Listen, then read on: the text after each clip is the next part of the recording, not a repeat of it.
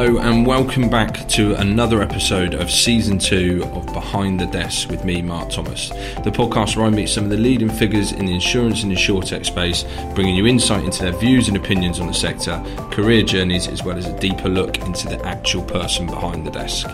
For Season 2 of the podcast, we've decided to focus on something slightly different and purely go in on inspiring female technology leaders in the sector. Exploring their journeys today, understanding more about what they love about technology and insurance, and discussing their thoughts on how we can get more talented females into the sector. In this episode, I bring you Kim Gray. Kim has a 20-year plus career history spanning insurance, banking, management consulting, and has recently left her role as head of insurance consulting at NTT Data in order to take a step back from full-time work and be an independent consultant, part-time supporting businesses designing their strategies and helping them support the business around D&I and consulting, various other things. Kim has seen a lot across her years in the financial services sector. She's got an incredible career and I was absolutely engrossed in this chat from start to finish. She provides some brilliant insight and advice for people at all levels while giving her opinions on the D&I challenges in the insurance space and what we're facing right now across insurance and what the wider FS sector. Kim, she actually might be my favourite guest so far, so I'm really looking forward to you guys hearing this. I love listening to everything she had to say. So without further delay, let's get behind the desk with Kim Gray. Kim, welcome to the podcast. How are you doing? I'm good. How are you? Yeah, I'm really well, thanks. Thanks for being with us, first and foremost. I know you're very busy. Look, as I say, I always do an intro before, but I probably don't do it justice. So it would be great to just kind of give the listeners and me a bit more of a background on who you are, what you're doing at the moment, your background. So I have recently, back in March, stepped away from full-time corporate life after far too many years that I want to mention, but rather thrillingly have become an independent consultant. So originally the intention was to focus just on executive coaching, which I've been doing for years, both pro bono and fee paying. But actually a number of people have reached out and said, can you come and do a piece of consulting for us? We want to look at something in particular. And I'm doing a number of consulting projects at the moment, which is absolutely great because I'm rolling up my sleeves and getting stuck in and, you know, I'm loving it. So that's very nice. But I'm a twat. So Tuesday, Wednesday and Thursday, I don't work Monday or Friday if I can help it. And I'm really enjoying that because it's enabling me to do other things. So, you know, and that's not work related. That's kind of hobby related, if you like. So yeah, it's great fun. Amazing. So I say I always like to go back right to the start. So we'll go through the career and kind of rapid fire of what you've been doing. I'm sure we'll talk a bit about the most recent consulting stuff that you've done. But take us back to the very start. So kind of how did you get into technology and what was the entry point? Talk to us about that. In the last century, yes. Well, I should go back to the very beginning because that might be helpful to anybody listening to this, particularly if they're a graduate. So I actually left school with 2 O-levels. Right. I had quite a difficult start in life for many reasons, childhood-wise. So it was tough to stay at school and to study and so on for various reasons. But, you know, it wasn't a great start in life. Back then, you know, I think my mum said your 3 options were air hostess, shorthand secretary, typist, marry someone rich. I did marry somebody rich, first of all, but that didn't work out. So I did shorthand typing, and actually that has proven quite useful because I can type at 80 words a minute and I can still do shorthand, so it's quite a useful skill.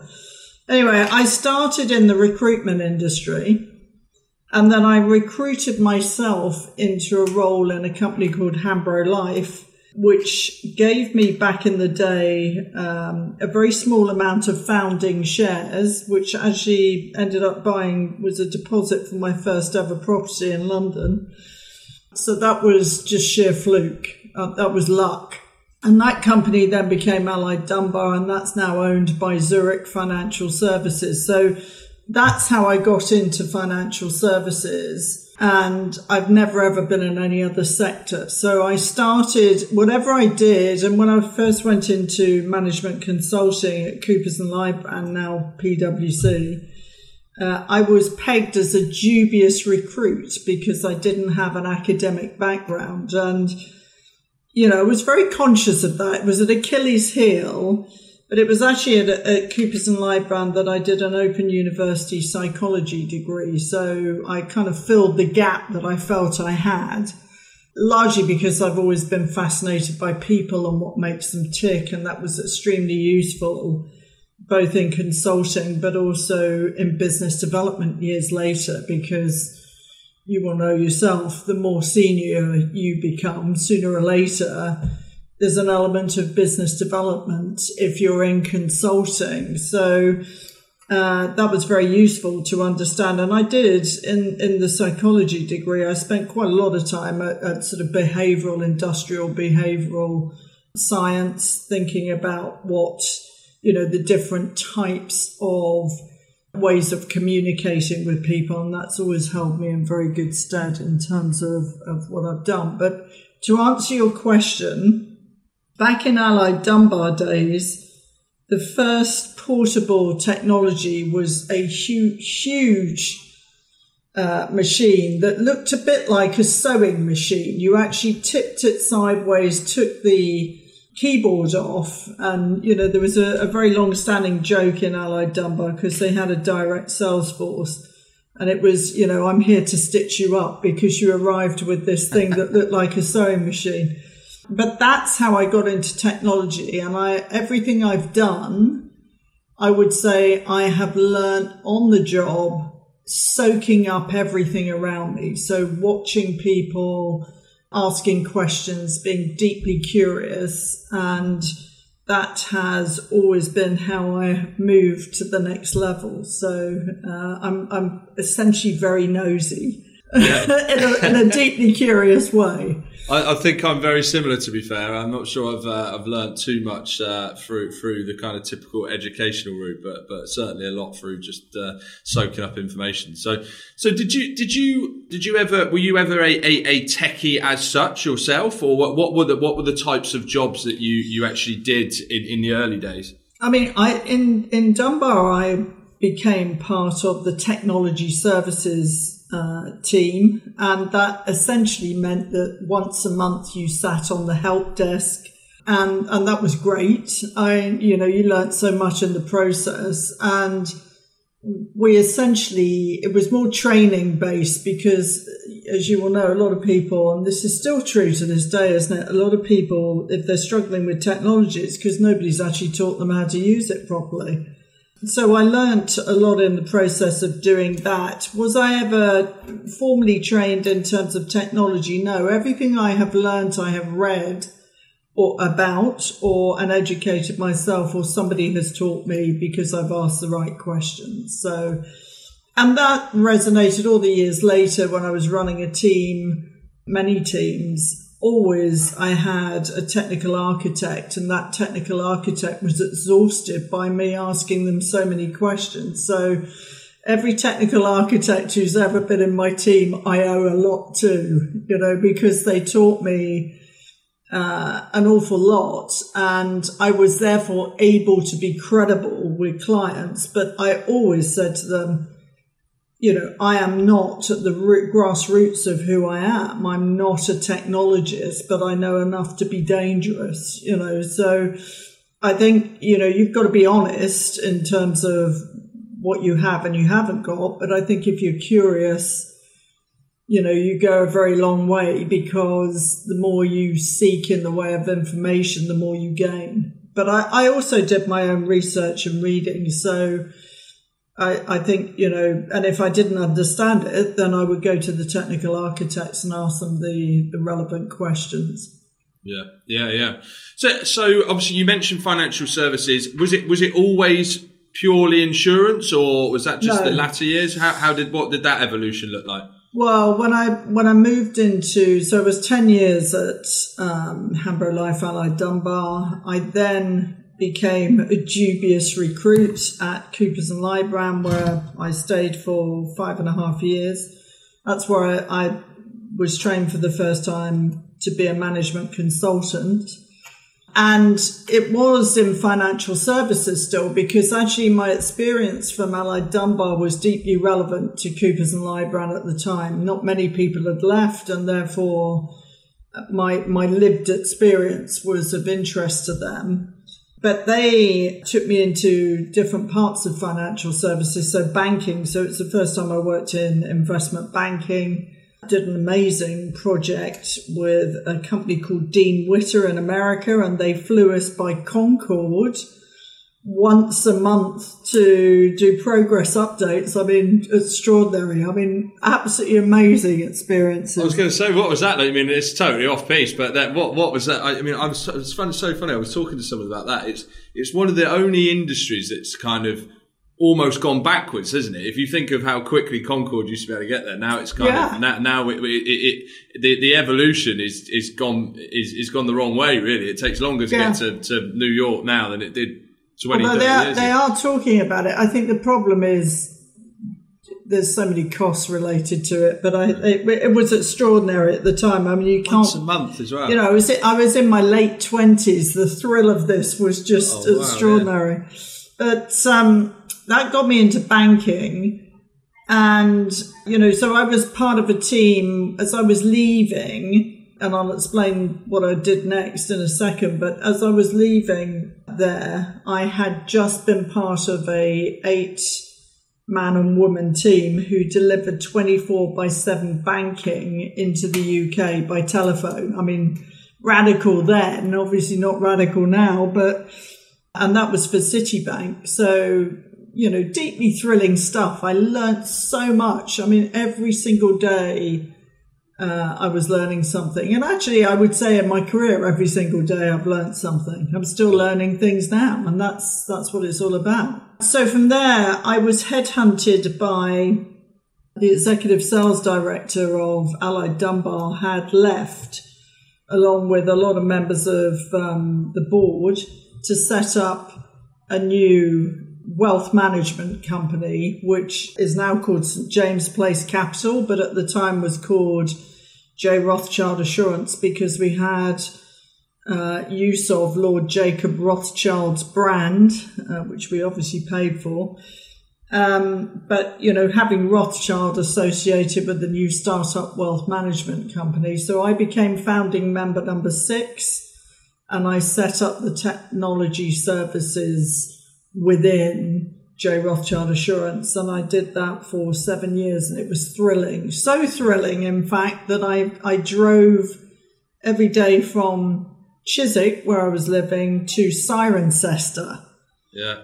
You know, and I worked deeply long hours, but it was just such a buzz, such a great experience. So, and that gave me founding shares. So I still have some of those shares, but I sold quite a few of them, and that gave me a capital amount that I, you know, made me kind of semi-independent financially. That meant that I wasn't under pressure in quite the same way. So that was a great experience on so many different levels. Yeah. A lot of very recognised. You mean, living just outside Swindon, you've Allied Dunbar and Cirencester and St James's Place. There's a lot of very recognisable brand names for me when I was growing up. Certainly, they were kind of everywhere. I mean, most people either worked for them or Nationwide. It was kind of the big businesses there. But it's perhaps a massive business now, isn't it? Yeah, and funnily enough, I did a consulting project for Nationwide when I was leading the financial services team at Capgemini after J. Rothschild Assurance, because, you know, after 7 years of doing that commute, we were kind of business as usual at that stage, and I stepped away to come back to London because, you know, it was a long old commute, and I got headhunted by a mate who had gone to Capgemini, and I went there and I was there for about 3 years. So All of my jobs, by the way, from the original one, I've been headhunted by people who I've stayed in touch with. So, I've always been a great believer in keeping your network very fresh and healthy and keeping in touch with people. Yeah. So that role when Capgemini, was that again? Because obviously, there's a mix there of kind of client side consulting, out to client side, back to consulting, and then I think you stayed consulting from then until recently. I did. And so did you ever kind of start to? What was the point you started to kind of major in on insurance? There was that at Cap, or was that still fairly broad? Well, I never. Insurance was always part of what we were covering, but actually, I suppose a good part of what we were doing was in investment banking, right, and some retail banking. So I've sort of covered all of those within financial services. Actually. Over time, because I guess from CAP, I started to focus more on technology and services consulting as well as business consulting. And I ended up in a place through acquisition, actually, called Detica, which was an extraordinary place to work. And I was there for 13 years, including when it got acquired by BAE Systems. And at Detica, I developed from one person into a humongously huge account, Thomson Reuters. So first of all, Reuters, then Thomson Reuters, as it got acquired by Thomson Financial, and ran that as a global account, traveling all over the world with it. Going to the States again, going to New York once a month with Thomson Reuters in the early 2000s. And, that, of course, was a different aspect of financial services. I mean, predominantly they were selling information services into the banking industry, but it's a different aspect. It was more getting me into data. And actually data was something that began to fascinate me. And I think the combination of technology and data, and of course, all these years later, the insurance industry is awash with data. So, sorting out your data is something that I think most insurers have either been doing or trying to do for years. But actually, I went back into insurance specifically when I joined NTT Data because banking belonged to a different part of NTT Data, and I was responsible purely for insurance. So I kind of went back into the industry after a gap of about 15 years, and not much had changed. That's so funny you say that. That's exactly the line I was just thinking I was going to say to you. How much had changed? Probably not a lot. I think technology, obviously they were using more advanced technology, but, and people joke about the insurance industry being slow, but it's the sheer nature of what they do. I mean, it's the most incredible industry. I would highly recommend it to just about anybody, but I think if I'm thinking specifically from a gender perspective, for women, it's an extraordinary industry to go into. It's also the industry that when there's a recession, and I think about what we read in the press now, it's the industry that doesn't really fluctuate. It's not going anywhere. It's still there, and it's still providing a tremendous level of service in the country, and that doesn't fluctuate during a recession. So therefore, you're not likely to see people laid off. It's a very stable industry, even if it has a tough year around claims. It's still there, and it still operates, and it has its good years and its bad years, but that's the sheer nature of the insurance industry anyway. It's managing those ups and downs that, it's steeped in experience of doing. So I think it's a lot more stable than most industries. Financial services is, of course, a big backbone industry of the UK economy. So I think financial services is a tremendous sector to be in at any time.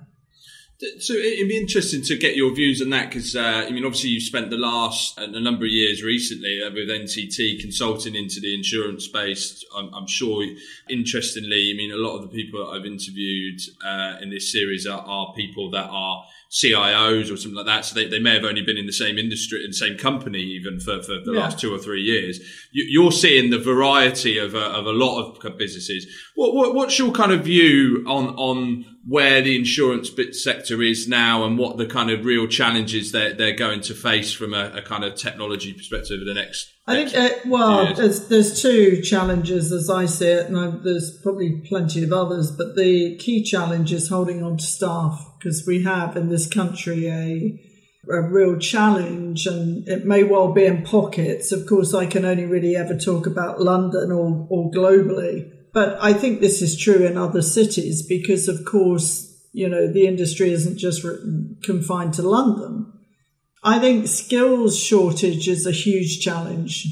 People are being tempted away to other industries because they're paying more, particularly if they have technology skills.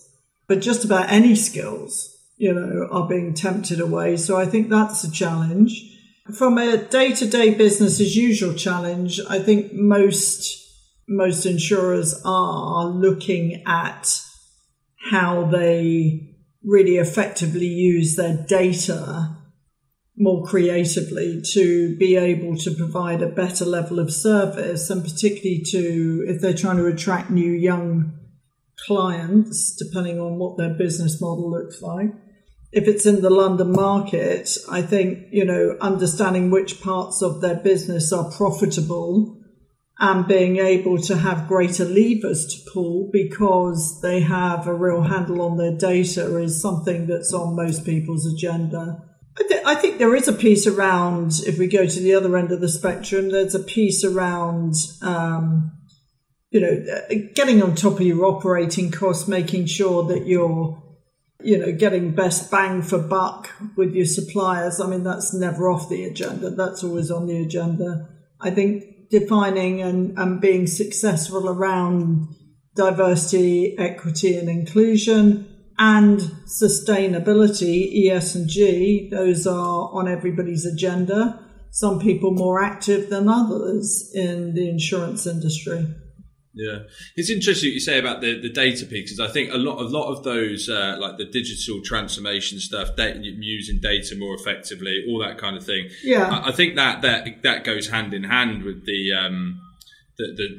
kind of staff and people side of things as well, because there's this constant obsession with people wanting to focus on insurance skills for data people or something like that, but then you're ultimately taking people from another company that doesn't necessarily do that particularly well. That there's, I talk about it a lot. Is this expanding our horizons a little bit and trying to get some talent from outside of sector to help with that. And I think that's just a real hurdle that a lot of businesses really struggle to get over. It'd be interesting to see how that pans out over the coming years.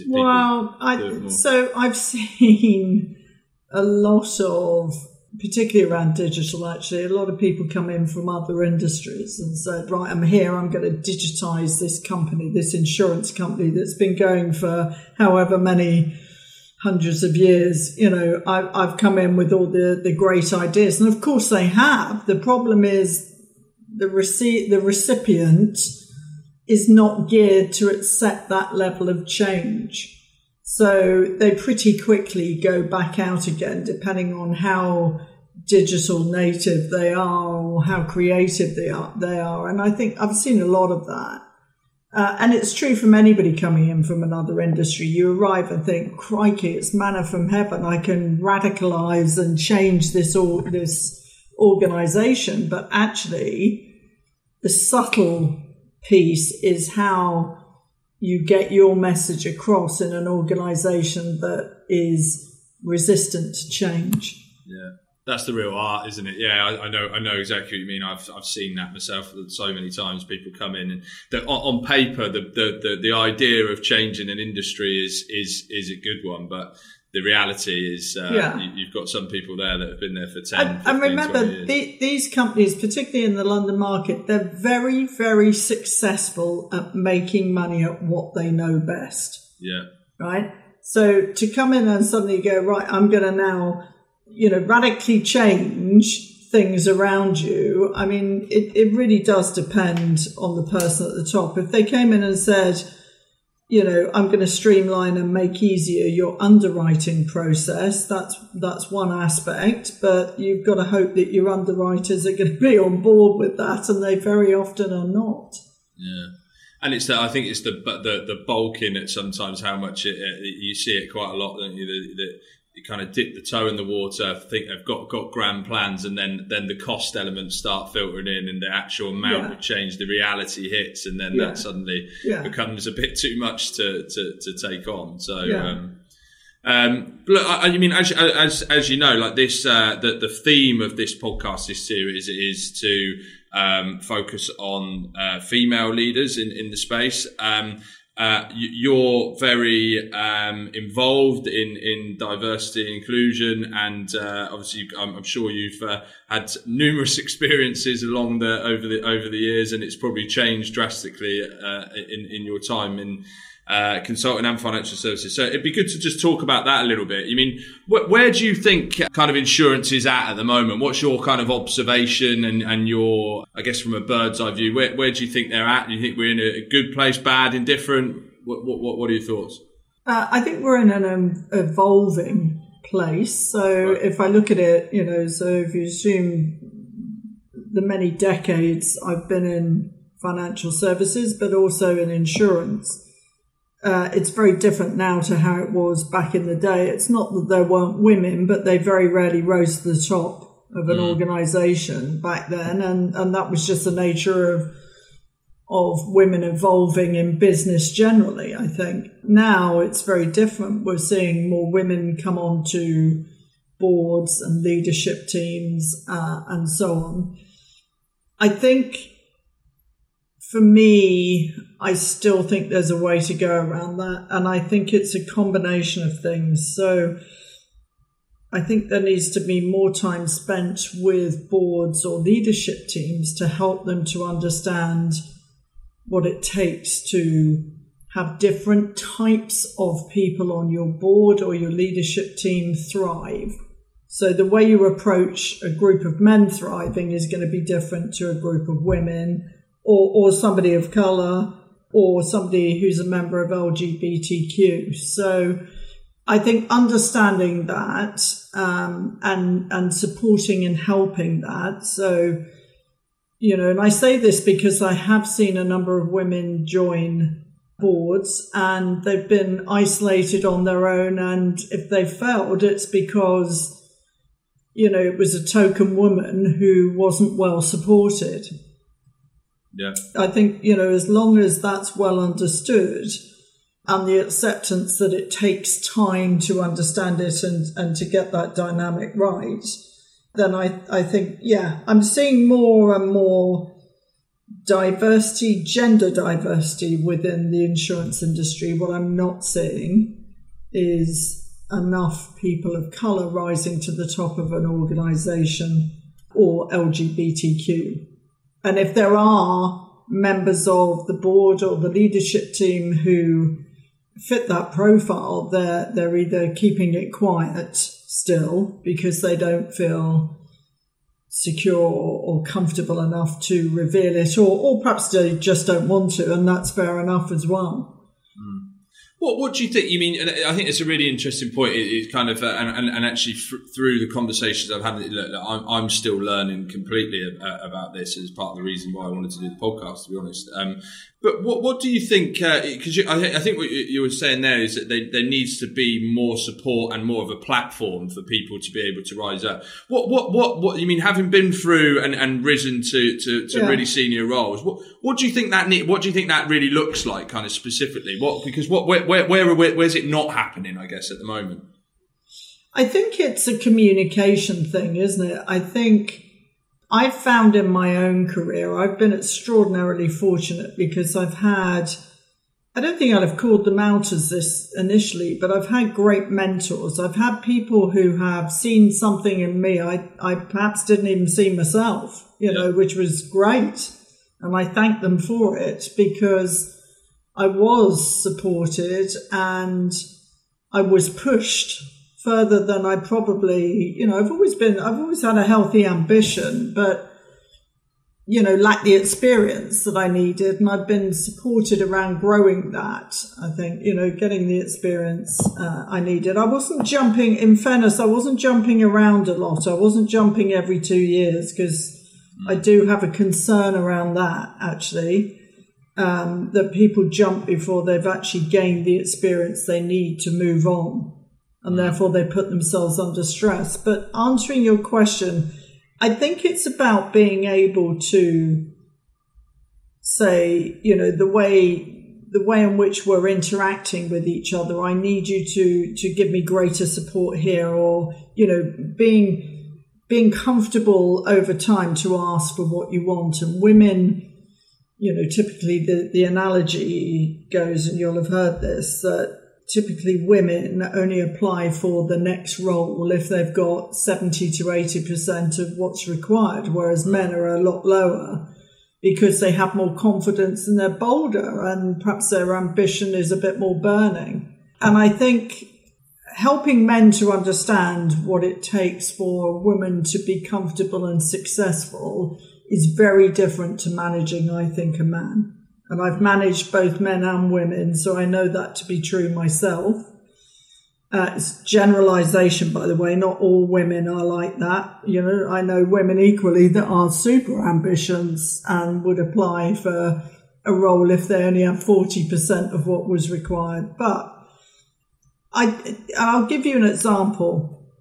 In one of my roles, and senior role, I was being managed by a male boss, and he had a particularly macho style of management. Yeah. And I was struggling with it. It was quite confrontational, and I'm not particularly a confrontational person. I don't like anger, and I don't respond well to, and there was nothing wrong with him. He wasn't an aggressive person, but he was very he was used to managing men. And I had to, over time, sit down with him and try and dig into that a bit, because it was getting the worst out of me, and it was bringing out my emotion. I certainly didn't want that in the workplace. So, and that's a factor of being open and saying that I'm struggling with this. Can I just explore it a bit with you? Because I think you're used to managing men, and it's not working with me, and I'm feeling less than I should because of it. So can we work together on it? And, actually it never occurred to him, and we did work on it together, and we brought in a third party to help us to work on it together. And that really helped. And he said to me over time, I didn't have any of that understanding at all. And that's really helped me to think about how I would manage women in the future. And that's what I mean. It's a case of not just, putting up with it. It's a case of putting your hand up to say, hold on, this isn't working for me, and I can't quite work out why myself. Will you help me? Can we explore it together to try and find out a better way of interacting with each other, so it's not confrontational, or it's not like this because you're not getting the best out of me? Yeah, I really like that, because I think there's, and I want to make sure I phrase this the right way, but I think there's often a focus on, if we use women in tech as an example, it's like we need to do more to get women into the space and provide a platform for them. And of course that's right. But I think what you're saying there is that actually it's almost an equal responsibility. Like businesses and male leaders, et cetera, need to understand that more and put themselves out. And it sounded like you had a great boss there that is actually willing to accept that feedback, which is amazing. But equally, at the same time, the women that are in that position need to almost kind of play their part in that, and in bringing that to the forefront and coming halfway to meet, I guess, is what you're saying. Absolutely right. I think when I first started getting involved with diversity and inclusion, women would say to me, often, you've been a woman in business for years. How have you coped with the men? And I've said, hold on, that's the wrong question. I've coped fine with the men. They're great. I love men. Actually, if anything, I'd had a few interesting moments with women as bosses. But the point is, it's about communication, isn't it? The core of whatever's going on, it's a not communicating with each other effectively issue more than it is I'm a man, you're a woman, And I think if you approach it that way, it becomes a lot easier. It's not always going to work, but the other thing for me is a golden rule: never work for anybody as a boss you don't respect and can learn from. That's just my flat rule. Yeah, and I think that's it's interesting because that's actually what I've taken from I've done quite a few of these interviews now, is that it's really about that openness for change, isn't it? And being open to discussing something. Because I remember in the past I had a similar situation where someone came to me and brought this kind of thing, and often the person who might be perceived to be in the wrong, i.e. your boss in this scenario, that doesn't even realise they're doing anything wrong, and actually it's worked for them for probably 10, 20 years. So actually, but being open to it and being open to having that conversation, like you say, that communication is huge. I think if you can get that right, then you're halfway there. And I think, I'd like to think that open dialogue has become easier than it was 20 years ago. Yeah. The days of I'm the boss, you listen, there is no, I don't want your opinion, I think has gone. And that's a great thing. So you're pushing on an open door should be, if you're not, then that's to be thought about as well, isn't it? I think, I've never had a bad experience, but again, that takes years to be comfortable to do that. And I at the beginning, I sort of did whatever I was told to do. I didn't really question it at all. But now I think it's a different environment, and you would hope that people are a bit more open to having that type of conversation. Yeah. So, the other bit I wanted to kind of touch on a little bit is, and I think you've probably given a couple of bits of advice there, is, and look, this isn't female specific, but you've obviously been in numerous different businesses in senior roles and risen pretty quickly. So, some would probably say to you, like you say, some people said to you, how have you done it with surrounded by men and all this kind of stuff, but away from that, what advice would you give to people if people are in industry now wanting to get into management consulting or vice versa and wanting to move up the, what would be your kind of 2 or 3 absolute key bits of advice? I think the number one for me is listen. Yeah. Listen to what is going on around you. I used to, in business development, I would quite often tell the people in my team who were business developers, use less of your mouth and more of your ears. Listening is an art form. But if you listen and you're willing to soak up everything going on around you, there's nothing wrong with asking questions about it. I think people are terrified of saying, I don't understand. Yeah. I've always been the person going, sorry, I'm just not getting this. Can you just explain that one more time to me? And sometimes in the past, people would go, for God's sake, what's wrong with you?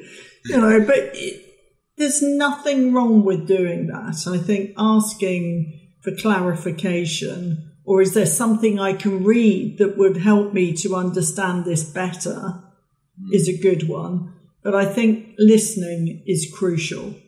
And saying, because people love talking about themselves. So if you said to somebody, I've observed you being really successful at this, how did you do it?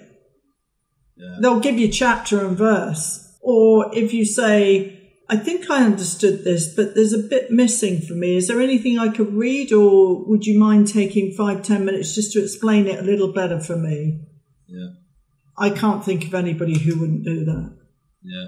You'd be good in recruitment, Kim. I think that was these are kind of questions that I'm preaching to every day about asking. But I think you're at the bit you said there. I think is people love a bit of flattery, and they love talking about themselves. So if you can position it in that way, That's huge, isn't it? You get so much out of it. So on the networking front, because what shows up in a lot of people's careers is you need to network more, and people are terrified about the notion of networking. And so I do coach on that. But I quite often told people once a month I would invite somebody far more successful than me for a coffee, lunch, dinner, whatever they were prepared to do. Coffee is fine. It's easy for people to do, or a breakfast. Can I come and ask you how you have been so successful doing X? I tell you, it's gold. I've learned huge amounts doing that, and people have basically educated me doing that. So yeah, that's a top tip. So you would go to someone who might be more senior than you in your current company, or working for someone else, or both, or what? You mean whoever, really? Whatever you're comfortable doing. I did it with both, but certainly once a quarter. Because fundamentally at the core of me, although you'll laugh when I say this, I am actually quite shy. So I had to push myself to do this. Yeah. Once a quarter, I would reach out to somebody who I had observed, read something on, whatever, and ask them if I could come and pick their brains. You know, in all the years doing it, only one person turned me down, and that was after hundreds and hundreds of people have met with me to share their wisdom or experience. It's amazing, yeah. You know, it's funny you say that, being shy. My wife says to me all the time. I hate going. I went to a wedding last weekend where I didn't really know anyone, and I hate that. That feels really uncomfortable for me. She's like, you spend all your time speaking to people and meeting people you don't know. But I say there's always a reason why I'm meeting them. I've got something to talk about. Going in there blind. Small talk. Small talk. That's what exactly. You hate small talk. Yeah, no, I'm the same. I hate weddings. It's the same thing, because, you know, you go in and you don't know a soul, and you've got to think, well, how are we going to engage in conversation? So what's the common thing? The weather, your holiday, what you do for a living. Yeah. Right? How do you know the groom? How do you know the bride? That kind of thing. I had that in abundance for about 8 hours. It's exhausting. It's exhausting. If you find someone that plays golf, then I'm good. I'm good for a couple of hours. I'll stick to them. But interestingly, networking is no different, is it? It's the same premise. The one thing I advise on networking, you know, when you go to a conference and somebody says, "Oh, you need to network," and you think, "Oh no," and you walk in, you're the only person representing your company and you're on your own. Tough. I advise always have 3 killer questions. Okay. You know, it could be as simple as, what brought you to this conference today? What are you the most interested in to get out of this conference? And you'll start engaging in conversation, and then hopefully it becomes organic. Yeah, amazing. I've got 2 new things I can start doing as of this week. So free coaching. So look, we're coming to the end now. So I always ask. There's 3 kind of questions I always ask at the end. The first one is, what is it you love about the insurance space, and why have you stayed in it for so long? I think the sheer nature of what the insurance industry does in this country, if you look at the amount of money paid out by, you know, in claims every day, it's extraordinary. And it's a huge contributor to the UK economy. So, you know, but also you can have a fantastic career. My career has been extraordinary, and I put that down to the insurance industry. Yeah. What's I mean, this has been interesting actually, because you've obviously just recently changed what you're doing. So what's the best thing about being behind your desk right now? Just the sheer nature of rolling up my sleeves and doing consulting again. So when you become more senior, you get further away from the coalface, and I'm back at the coalface, and I'm loving that. Yeah. Yeah. So are you the stuff that you're doing at the moment? Obviously, kind of a bit of a pitch of what you're doing. I mean, what is it? A mix of, because I know you're doing some consulting stuff where you're supporting businesses, but kind of shaping and stuff like that. But you're still doing the coaching stuff as well. Is that totally separate, or are they kind of almost together? If you think the coaching and mentoring is something that runs through what I'm able to provide, What I'm actually doing, having run the P&L of the insurance business in NTT Data and before that at Detica in financial services, for any organisation who wants to grow around their consulting business, then I can come in and have a look at that and see what their strategy looks like and perhaps advise around that. As somebody who's actually done it and grown successful consulting businesses. So I doubled the size of the insurance consulting business in NTT Data. And the second part is that I set up diversity and inclusion in Detica and became a member of the BAE Systems D&I board globally. And then I set it up from scratch in NTT Data. And last year we rose 353 places on the independent Financial Times D&I index as a company because of everything we were doing. So I can come in and advise on D&I strategy or DE&I strategy. So, and in fact, I'm just about to engage with a new client to do exactly that, to come in and look at what they've currently got and find out what their aspiration is and then build them a strategy for how to get there. Yeah, amazing. Okay, great. So, like I say, I always do this quick fire round. It's just for a bit of fun. The first question is, what's the one piece of technology you couldn't live without? Well, probably Teams. Teams. Okay, cool. You spend a lot of time on that at the moment. Well, I prefer face-to-face, but Teams got us through the last 2 years, right? I mean, Teams has to be, Microsoft. Yeah, it's the first time I've had that, but I think that if we wouldn't have had that in the last 2 years, we'd have been in a real would have been dead in the water, wouldn't we? Yeah. What's the brand or company you really admire and why? Oh, that's a good question. Ooh, let me think about that. Ask me another one and I'll come back to it. Cool. Okay. Favourite business-related book?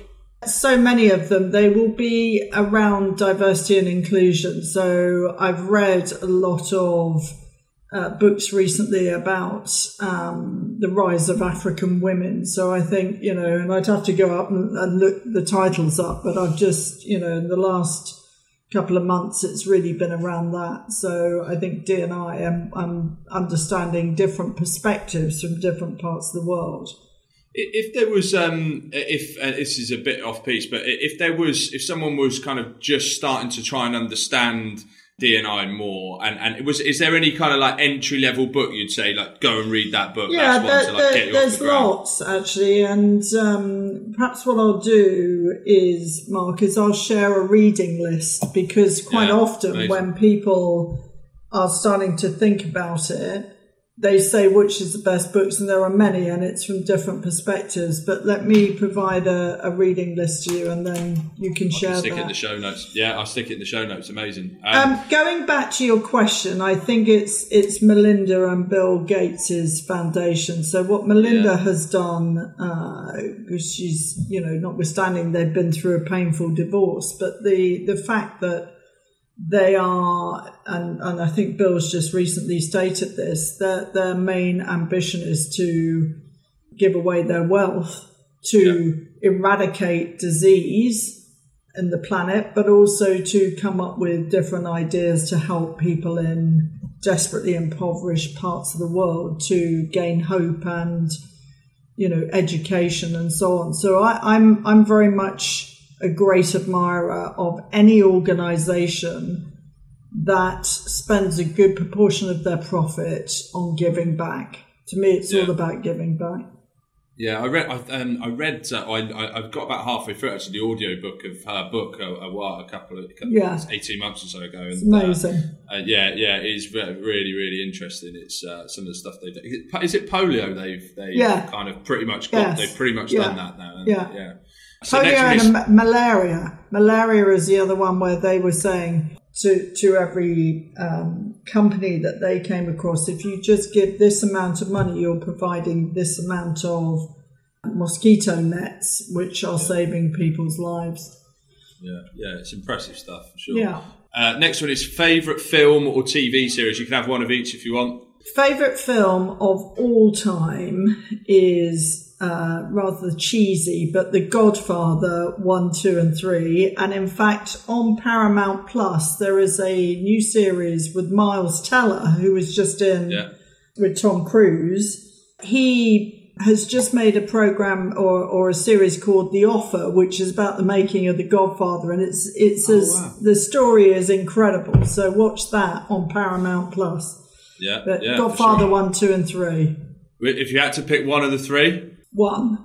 Yeah, I'm kind of 2. I've always thought 2 is better than 1, but marginal, isn't it? So if you weren't in technology and insurance, what would you have been? A band spotter, a talent spotter for music. I couldn't live without music. I'm a huge rock fan. I've seen The Killers 7 times. I was going to say, who's your favourite band? I don't have a favourite band because I love so much music. I can tell you I'm going to see Bruce Springsteen in Hamburg, and that will be the 14th time I've seen him. He's got a stalking order out.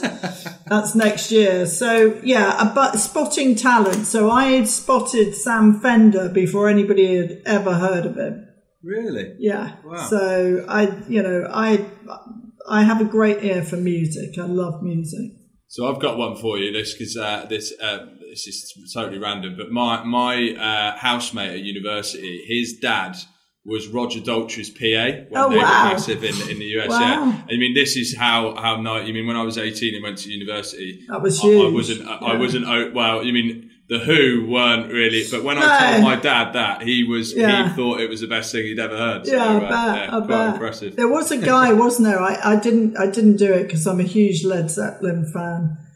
But Led Zeppelin rather famously got back together for one night, and somebody in investment banking spent £28,000 to take his dad. The ticket cost £28,000 for his dad. So he bought 2 tickets to take his dad because it was his dad's favourite, and I love that story. Nice. Yeah, brilliant. And then the last one is, who's your number one female role model? I think it's Dame Inga Beale, who was the CEO of Lloyd's of London, because she's incredibly generous as a person. She's somebody I reached out to and asked her over time if she would come and work with me and my team, and she did. She was incredibly brave by attempting to stop the drinking culture that can result in forms of abuse. She is somebody that you just want to spend time around. She's, so I think, and she's incredibly charismatic. So, and very successful at what she does. So she has an amazing plural career with the most incredible portfolio of Ned and chair roles, and and she's a dame, so yeah. Amazing. Well, look, that brings us to the end. Thank you so much for taking the time to speak to us. It's been, I've genuinely really enjoyed that. The time's flown by. I'm sure there'll be people that want to reach out, maybe on a personal level. That you're probably going to get loads of people ask you to go to breakfast for them now and to pay it forward. But if anyone wants to get in touch on a kind of more personal level, or for business and consultancy, what's the best way to get hold of you? Through LinkedIn. All of my contact details are on LinkedIn, and I'm Kim Gray, Gray. So through LinkedIn. Cool. Well, we'll put a link to Kim's LinkedIn profile in the show notes. So, but yeah, look, thank you once again. It's been amazing. Thank you for asking me. Pleasure. Anyone else? I'm sure by now everyone knows how to get in touch with me if they want to. But keep tuned in, subscribe, and we've got plenty more guests to come. So we will see you again soon. Thanks for listening to this episode of Behind the Desk with me, Mark Thomas. If you like the episode, please subscribe, give us a 5-star rating, like and a comment, and even better, please share with your friends and colleagues. If you'd like to connect with me, you can do so at linkedin.com/Mark Thomas and the number 0. It would be great to hear from you. Equally, if you have any suggestions for future guests or other areas you'd like me to explore, it would be great to hear them too. Behind the Desk is powered by Eames Consulting, part of the Eames Group. You can find out more about us at eamesconsulting.com. Thanks again for listening, and I look forward to catching up with you again next time.